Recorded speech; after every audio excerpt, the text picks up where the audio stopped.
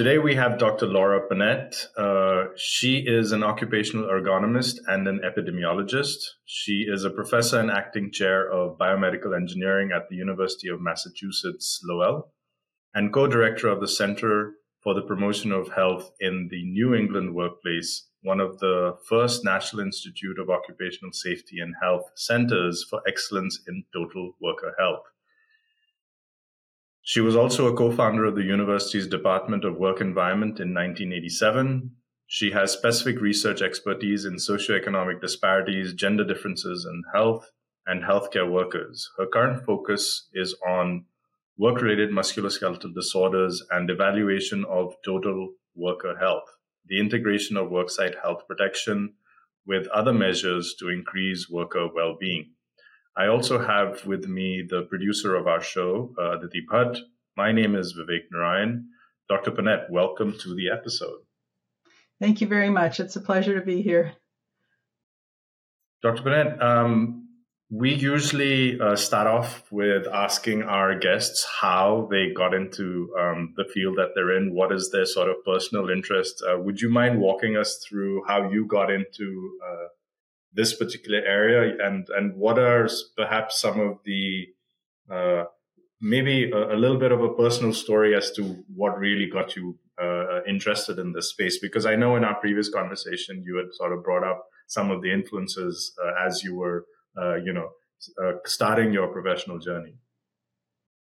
It's so interesting because I find that a relatively small proportion of people in the field of occupational health and safety started out with this as a career goal. Most of us don't even know that it exists as a field until we kind of happen on it by chance, which I feel very lucky to have done because I truly feel that I found my calling. But I guess I would say as a high school student, so I sort of came of age during the environmental movement of the 1970s. I went to Earth Day celebrations. I was, I had my consciousness raised about the impact of the environment generally on our health, but no one was really connecting that up with the experience of people inside the factories. It was more about air pollution and water pollution that impacts the general public. Mm-hmm. And I had something of an orientation towards science. I loved math, but I didn't want to be a bench scientist. I wanted to do science in some way that engaged with the social issues that I cared about. I wasn't really sure what that was at first. I explored women's health issues. I liked the way a lot of activity, again, during that time period was about empowering women with good information to make good decision-making about their health. But I'm using now my language about it that I didn't have at the time, but I couldn't exactly find an effective model of change in the women's health space, meaning if we do this, then that will follow, and here's why. Like there wasn't, it was sort of diffuse, and it wasn't really clear how you would know if you made a difference. What would it look like if things got better? You could be very utopian about that, but what would it look like kind of year by year if things were improving, and how would you get there? I could never really get a handle on it. So that felt in a way not very satisfying. And occupational health and safety, I was introduced to by chance through a friend of a friend, basically, but it caught my interest because the issues are addressed within a defined structure. There's a workplace or there's an industry. So whether it's a large or a small workplace, whether it's public sector or private, whether it's manufacturing or mining or service delivery, there's an organization, there's a decision-making process, and to some extent the decision-making criteria or priorities are defined by somebody. You might agree or disagree, but they're defined, and so you know whom you're trying to convince, and you can think about what kind of information might be persuasive to move things in the right direction, and you can see more easily the dynamics that are in play within the organization. And so that felt to me like something that I could operationalize. Like I could have a plan and see if it Mm-hmm. was working or not. And that really Right. appealed to me. Again, I guess this is sort of the latent, scientist. And again, I had an early love of mathematics. So epidemiology as a way to quantify exposure and quantify risk, that appealed to the numbers geek in me. Whereas the social context appealed to me as a civil rights or a social justice advocate that I hope to be. So that's how I got to the field in general, and then specifically to ergonomics. When I went to graduate school, actually, because I was interested in women's health, I thought I would be studying reproductive hazards, and then the program director stopped me in the hall one day and invited me to come to a meeting about carpal tunnel syndrome. I didn't have the faintest idea what that was. Nobody was talking about it. I had to go look it up, and we didn't have Google then either. I had to go look it Right. up and find out what it was. But he invited me to a meeting about carpal tunnel syndrome at the offices of the International Ladies Garment Workers Union in New York. And Okay. I was so flattered that he asked me to go that, of course, I said yes. I mean, I really didn't have the faintest idea what this was about, but I was so thrilled to be asked that I went. And that, the short version of that story is it led to a doctoral thesis on ergonomic issues in garment work, in stitching ladies' clothing. And so I've been in that space of ergonomics and musculoskeletal disorders ever since. That's fascinating. I think, and everyone has a unique story, but just to hear like someone's specific unique story, I always find it sort of fascinating. It's like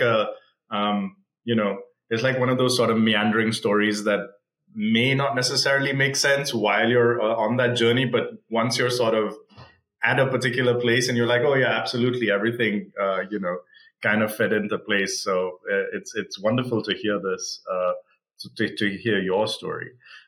You touched upon a couple of topics that I think would be interesting for our listeners, right? So one was on women's health, gender equity, sort of that box of thought. If you could, based on your experience, perhaps put that into context for our listeners, right? So you mentioned that a factory in New York, garment workers, there's a particular, what used to be called an RSI at some point in time. Now it's work-related musculoskeletal disorders, specific to women. And there's a reason why it was because women were in that factory. I'm assuming if it was men in that factory, something similar would have happened to men, but it's just more than, the individual, the gender. There's a whole sort of milieu as to why, women versus men have certain issues. Perhaps paint a picture for us with that lens that you have, about gender equity and sort of empowerment and the women's movement that you sort of were influenced by as you were, getting into your career. You just set it up perfectly. I mean, again, women's health, I think people, would hear that phrase and would think primarily about things like child raising or menstruation, things we put into the sort of OBGYN category. And then by looking at the garment industry, I mean, here was this setting where probably 85 or 90% of the workers were female. The men were in the quote unquote more skilled jobs and were higher paid, even within this industry that was so female dominated. And I'm not saying they didn't also have ergonomic problems, but the women's work was seen as less skilled, which I actually didn't think was justified when I did the detailed job analyses and when I watched them work and when I talked to them when I asked them about what they were doing and why. I came to understand that there was a very high level of skill that was basically taken for granted. In some ways, maybe by themselves too, because making clothing is something also that women might do at home. A lot of these women had been immigrants, and they, had probably learned to use a sewing machine when they were girls like I did. And so they maybe didn't think of it as a skill that should be valued in the workplace, but certainly other people weren't treating it as you might hope skilled work would be seen. So it gave me a new understanding of the broad social factors that determine not only traditional women's rights issues like inequalities in pay or prestige, but also directly health status, that where the women were concentrated within the work process determined what their ergonomic exposures were and what their health outcomes were. So that was really eye-opening for me. I think we've seen another version of this maybe in the healthcare sector. Women in healthcare jobs for decades have been understood by occupational health people. They're working long hours and heavy physical labor. It's underappreciated. There's a way often in which nurses are categorized as providing TLC to patients rather than being seen as highly skilled professionals. So it's a little bit the same thing, that their skills are devalued because they fit within a traditional female role. There are lots of psychological stressors. There's a lot of violence in the United States, at least. It was just on the newspaper today, the magnitude of violent attacks in healthcare institutions. So, but none of this is new. But I think since the global COVID pandemic, there's more public awareness of the fact that healthcare workers leave their jobs in part because the working conditions are challenging and they don't feel adequately compensated or respected for the work they do. And again, that's not new, but the general public, I think, is more aware of that than they used to be, which is a good thing. Yeah, no, for sure. I think, and perhaps the issue may have quietened down in the last couple of months or the last 6 months or so, but provider burnout is a serious concern. It has been, but I think to your point, COVID really brought that issue out in an acute manner for everyone, the general public. And being within healthcare, you sort of be like, finally, people actually, you recognize how difficult it can be. But we had spoken in our previous conversation, you had mentioned something about the emotional burden between the genders, right? So when one is looking after someone, there's a particular role that is ascribed, and the emotional sort of burden of that role as a caregiver, sometimes in many situations, at least in India, this is very common, but in other societies as well, that burden falls on women. And there's an expectation that they're going to be the primary caregivers, but often their contribution, I don't want to say is overlooked, but there's almost a poor understanding of what we're asking, our mothers and our sisters to do. I know that some of your research has sort of gone into that, and I don't want to go too deeply into it because we're trying to focus on, the workshop that you're conducting for Primus. But I think that's an interesting sort of segue into that. Would you be able to sort of describe to our audience some of your work in that field? Sure.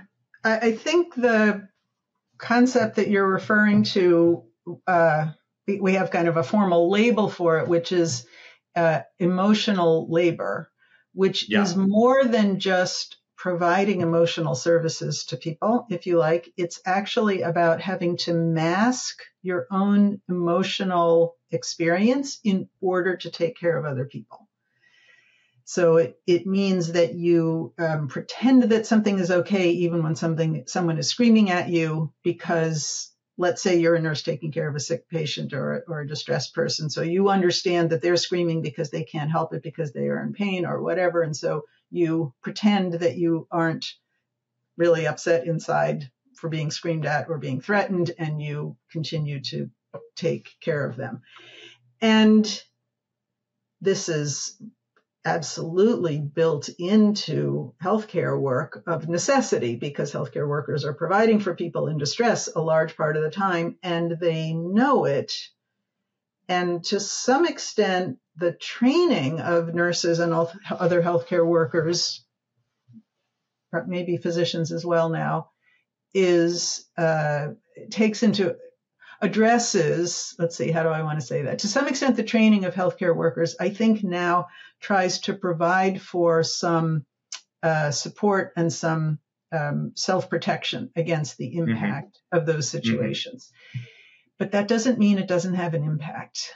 It doesn't mean that it isn't really difficult to handle. And if you're handling it day after day, it wears you down. And if you feel like the institution doesn't back you up, for example, I've heard stories from nursing aides in nursing homes that if a patient becomes violent, the aide is automatically blamed and isn't given the opportunity to tell their side of the story, right? So if the institution doesn't back you up, if there isn't a safe space for you to debrief afterwards, if you aren't getting emotional support from other people, the toll it takes on you is going to be a lot greater. It's interesting that this experience of masking your own feelings, it doesn't only happen in jobs that look like taking care of other people jobs. So you can sort of easily picture healthcare, teaching, right? Childcare jobs. You can easily picture your focus is on taking care of the other person.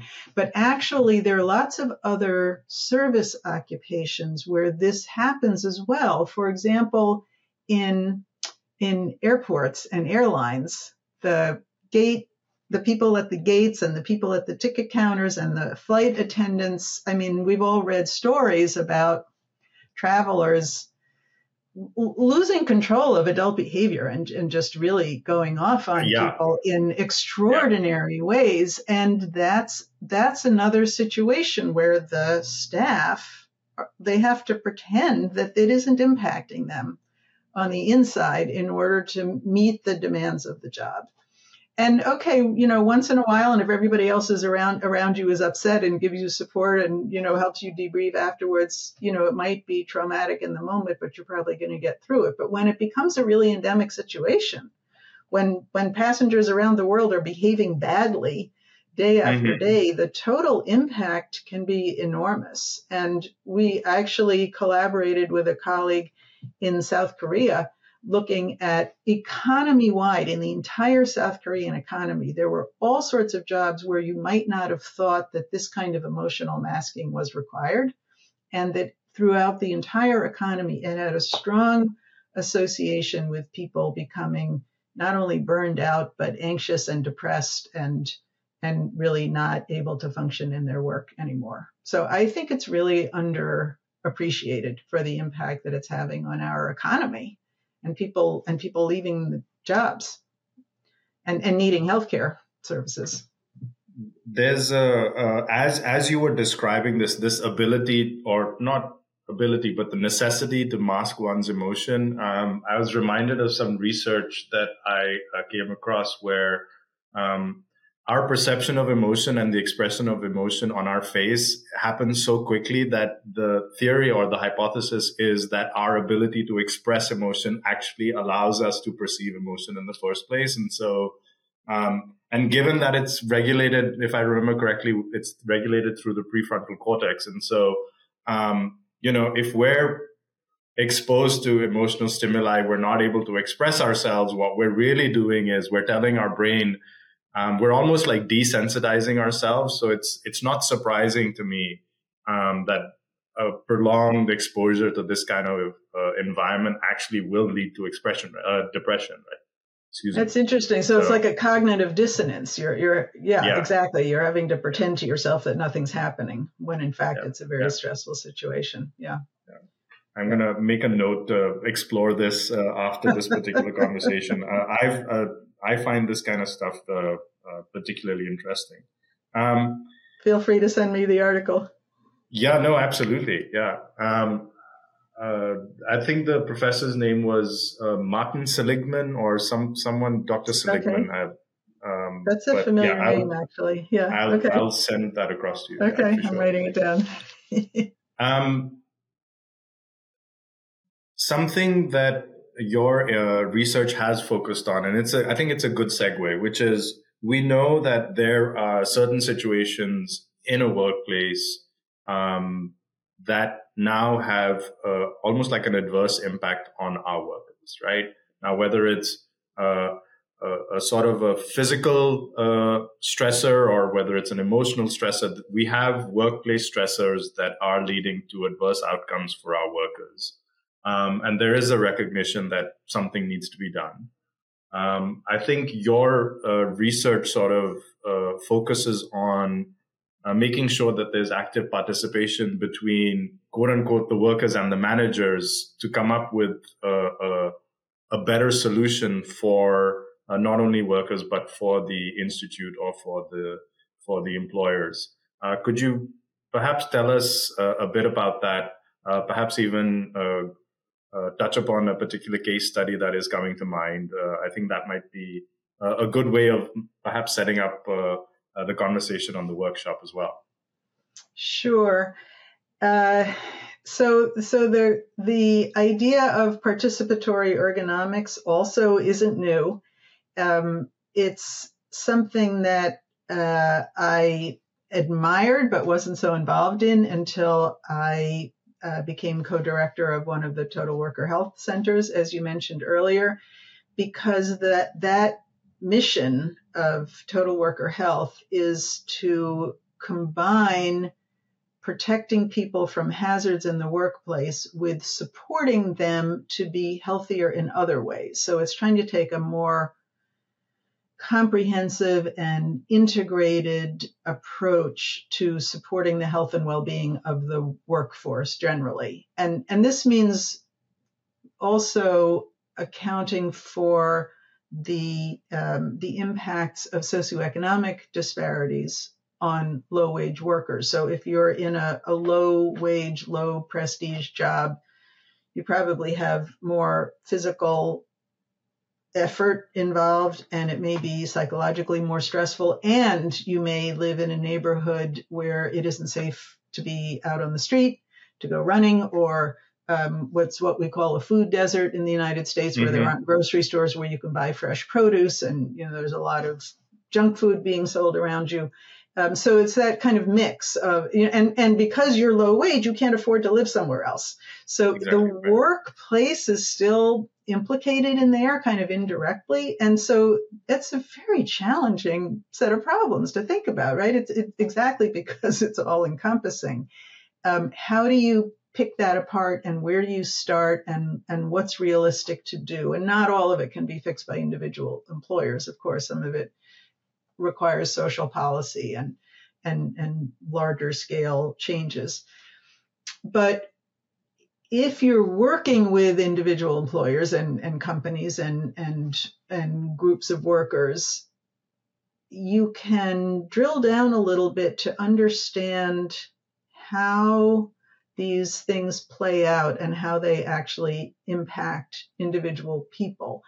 Workers know their own situations, both at work and outside of work, and we need to hear from them about how things happen, because I've heard many stories from workers of things that I would not have imagined by just looking at their jobs. For example,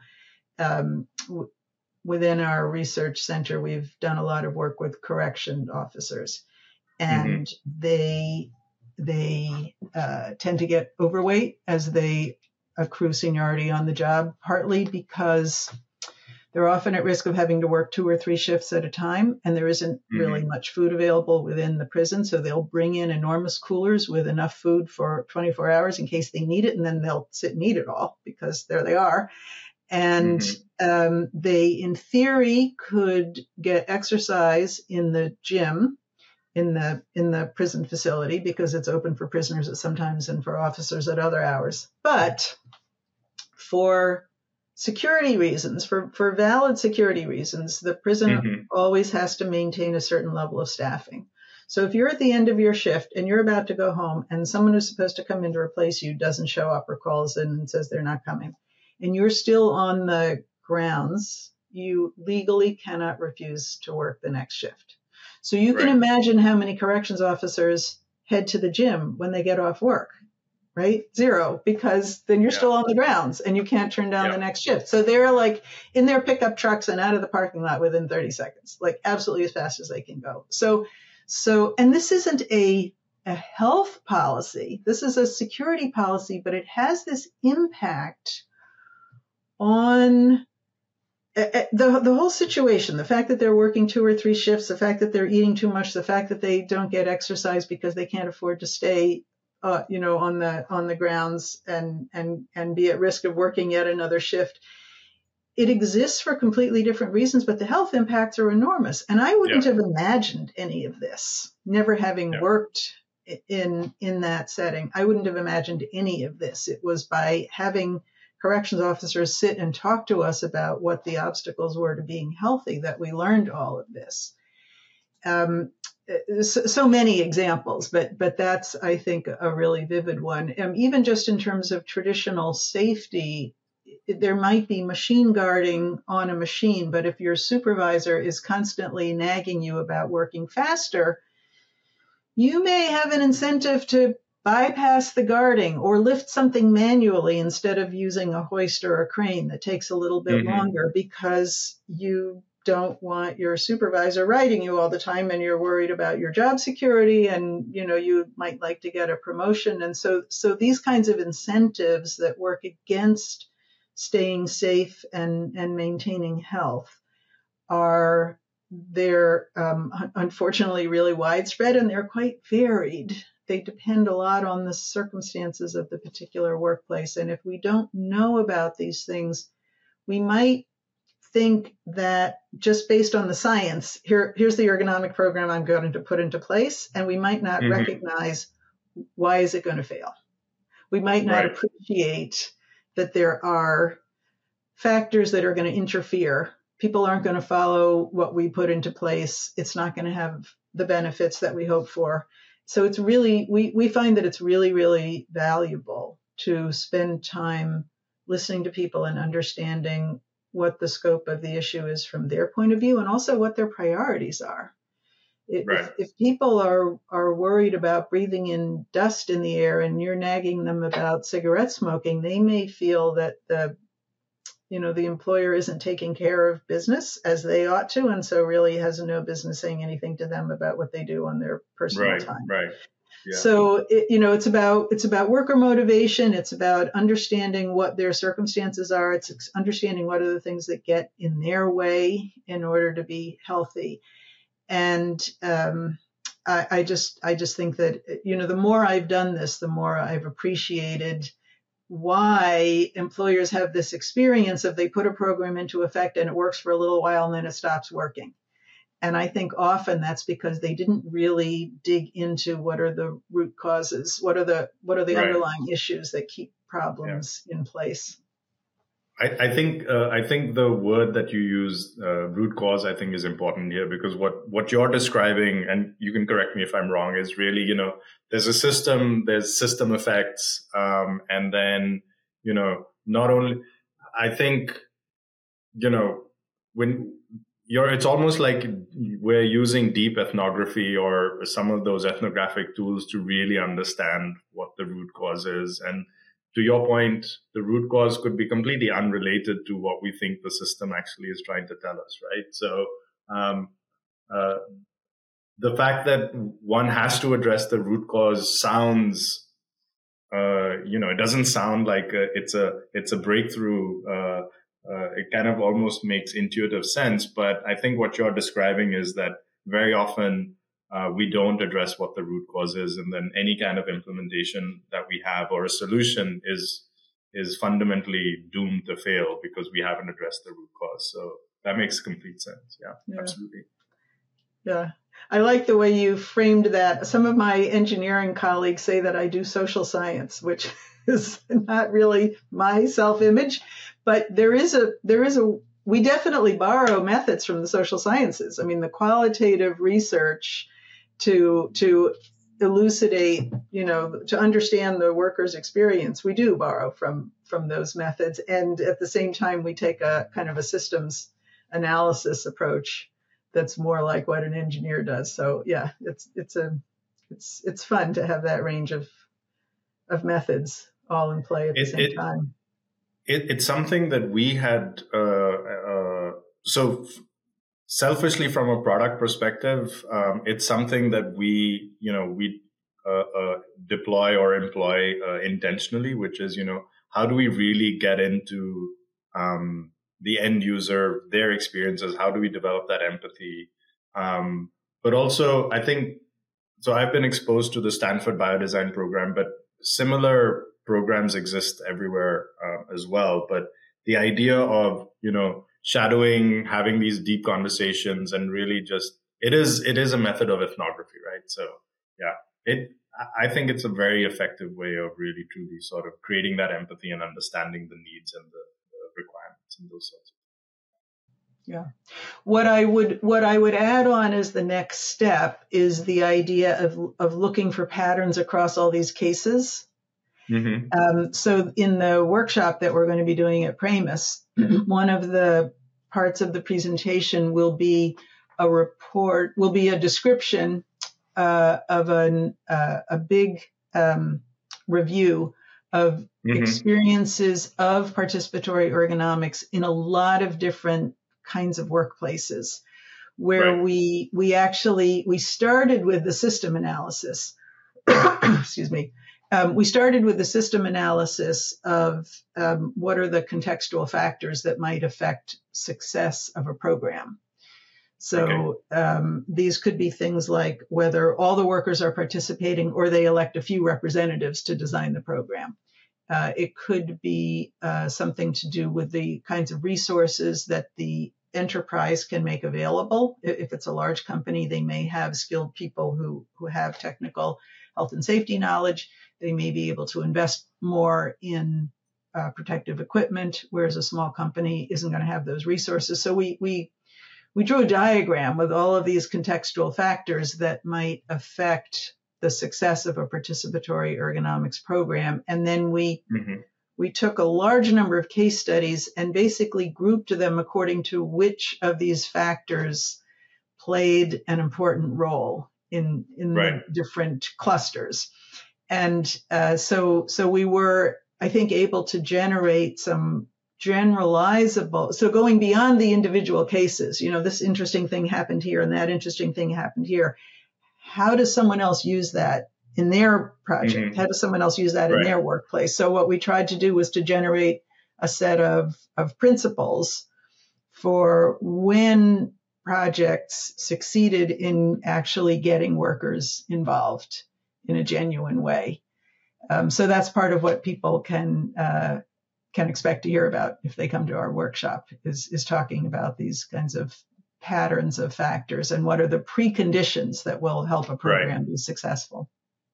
So sort of like a roadmap or almost like a playbook, which is, hey, if you want to implement a program, this is how you go about doing it. And oh, by the way, these are the signposts that you see along the way, which are telling you whether you're on the right path or not. Is that a fair way of describing? The review of the cases isn't going to be so much one way to do it, because we had dozens of cases and they used many different approaches. But we will be sharing a playbook. We will be sharing a roadmap because my research group, the Center for the Promotion of Health in the New England Workplace, we have a program called the Healthy Workplace Participatory Program. All the materials are free on our website. Anybody could go there right now and see the training videos and the worksheets and the facilitator guides and all of that. But we will actually use about half the day to have people work through some of the initial steps in this process, so they get a little bit of a, imagined hands-on experience. And it does start with doing some root cause analysis, assessing the readiness of the institution to actually engage workers in the program.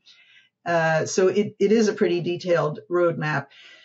Different institutions have adapted it in different ways, and we ourselves are always sort of creating variations to adapt to different settings, because this is never one size fits all. But we find that overall our materials and our game plan, if you kind of keep your eyes fixed on what are the big principles, it has been pretty successful in a lot of different settings, and that's what we're going to be coaching people on doing, so hopefully that they can take back to their own institutions and try that out.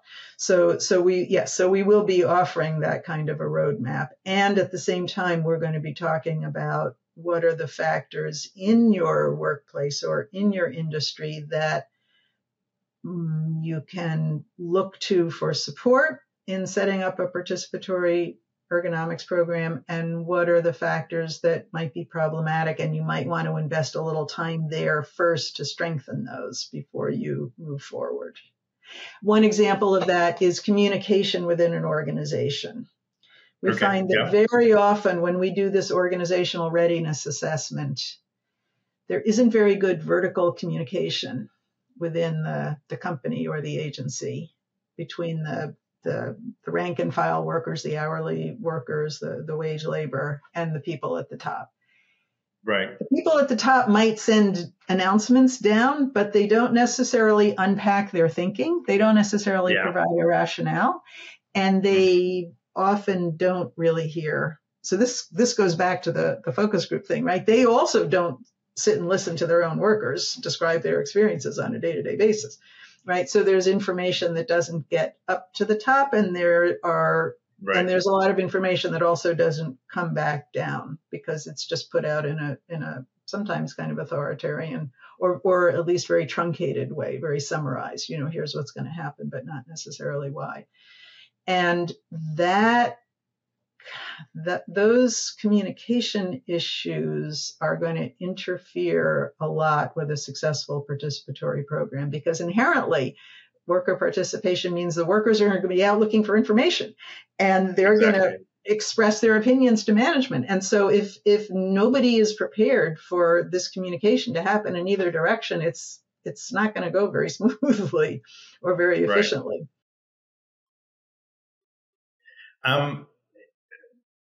If you could describe to our listeners some of the advantages of actually creating a participatory program versus, say, a non-participatory one, right? I mean, you've kind of alluded to the fact that it's probably going to fail, but I think would you be able to give us some perhaps tangible outcomes, or perhaps, the probability of success, I'm assuming, is going to be higher, right? I don't know that we can really conclude that yet from the literature. Okay. For a variety of reasons. So first of all, some kinds of ergonomics or safety programs will succeed, I think, even if there's not a lot of worker involvement, if they rely heavily on things like improving the machinery, improving the equipment, providing safe lifting devices. I know I gave you an example before that somebody might work around, and that can happen. But if it's really about investing in better hardware and software, it might be very effective in reducing back injuries or whatever other problem is in place, even if there's not a lot of worker involvement in creating the program. In fact, our research center, one of our first projects was evaluating a safe resident handling program in a big chain of nursing homes. And the nursing aides weren't given any say at all in the design of the program. So from that point of view, it wasn't at all a participatory ergonomics activity. Although the program was designed by nurses who had experienced these problems and knew about a lot of the things that needed to be built in to make the program successful. So it wasn't enough to buy the resident lifting equipment. They had details about, and of course you have to train the staff in how to use them, but they had details about how many slings you had to have and when the batteries were going to be recharged on these devices. And they went into great detail in the space setup to make sure that the lifts weren't stuck in the back of the linen closet where you couldn't get them where you need. So they knew all the things that could go wrong, and they had a lot of specifications to try to prevent those things from happening.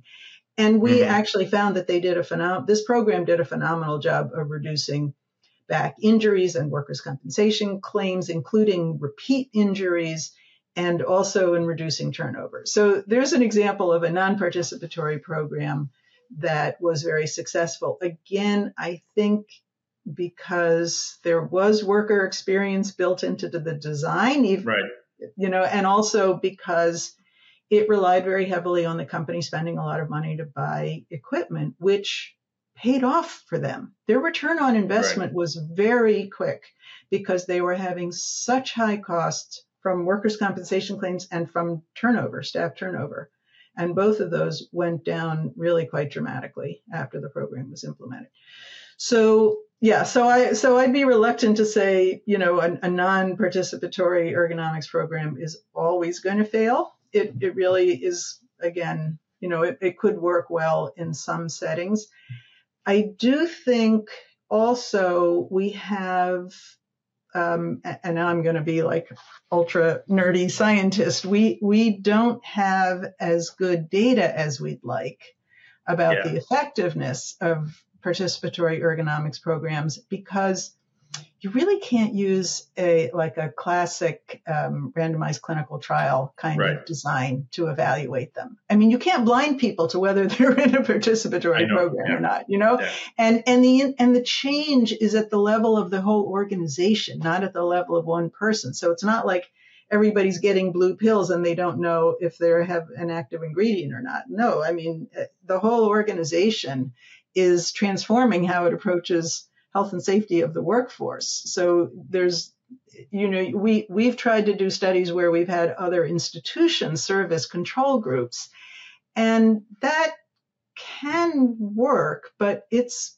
really difficult. I mean, no two organizations are the same. You'd have to have really billions of dollars to be able to randomize hundreds of organizations to participatory or non-participatory, right? I think it's a fair criticism that the quality of the evidence about the effectiveness is not where we would like it to be or where we might imagine it to be. I do think the sustainability of a program is going to be higher when there's worker involvement. So if you can find benefits in it and it's worth continuing, then I would feel comfortable making the argument that it has a much higher chance of being incorporated into the standard operating procedures and having people continue to comply with whatever is needed to make the program keep working. That makes sense. So, for the average listener of the show, what type of industries or what type of workplaces, so now I'm deciding, should I be engaging in this workshop, or should I explore what this participatory worker improvement program, what does this mean? So who would it be useful for? If I'm what type of industries, what type of workplaces would be interested in something like this? I haven't yet found a setting where I think this is irrelevant. Okay. I'll put myself out on a limb and say that I think any kind of workplace, because ergonomic hazards are so widespread in offices Hmm. and service work, in manufacturing. You really, I don't know where you don't, in transportation, where do you not find ergonomics problems for starters? And the fixes are not always as simple as buying a lot of handling equipment. So the kind of the trade-offs between different strategies of how to reduce those hazards, um, that's a set of decisions that is going to benefit from having worker input, so that their lived experience is reflected in what it is that they are being asked to do, and how they're going to cooperate or participate or comply. But we've used it. Well, I've already given you some examples. So we've used it ourselves in healthcare. We've used it in corrections. We have now a project going on in elementary and middle schools with teachers. We've used it in office settings. Hmm. We have had other colleagues use our method in grocery stores. So public sector, private sector, large and small companies. Yeah, that's quite the range of um, uh, settings. So I think that's super fascinating. Um, Switching gears a little bit, and you alluded to the fact that perhaps we don't have the data, uh, but it would be nice to have that data, but perhaps capturing that data or recording it is going to be tough. But where do you see, like, if you had a magic hat, or if you could sort of dictate what would happen in the next maybe 5 years, where do you see colleagues such as yourself and your colleagues, what is it that they would like to happen or wish could happen in the next 5 years? What does the future look like for your Oh particular my area of goodness. expertise? That's really tough. Only in the next 5 years? I have to be Well, realistic. I mean, maybe 2 years, 5 years. You can choose the time frame that I think you're most comfortable sort of addressing. Wow. I wasn't ready for that one.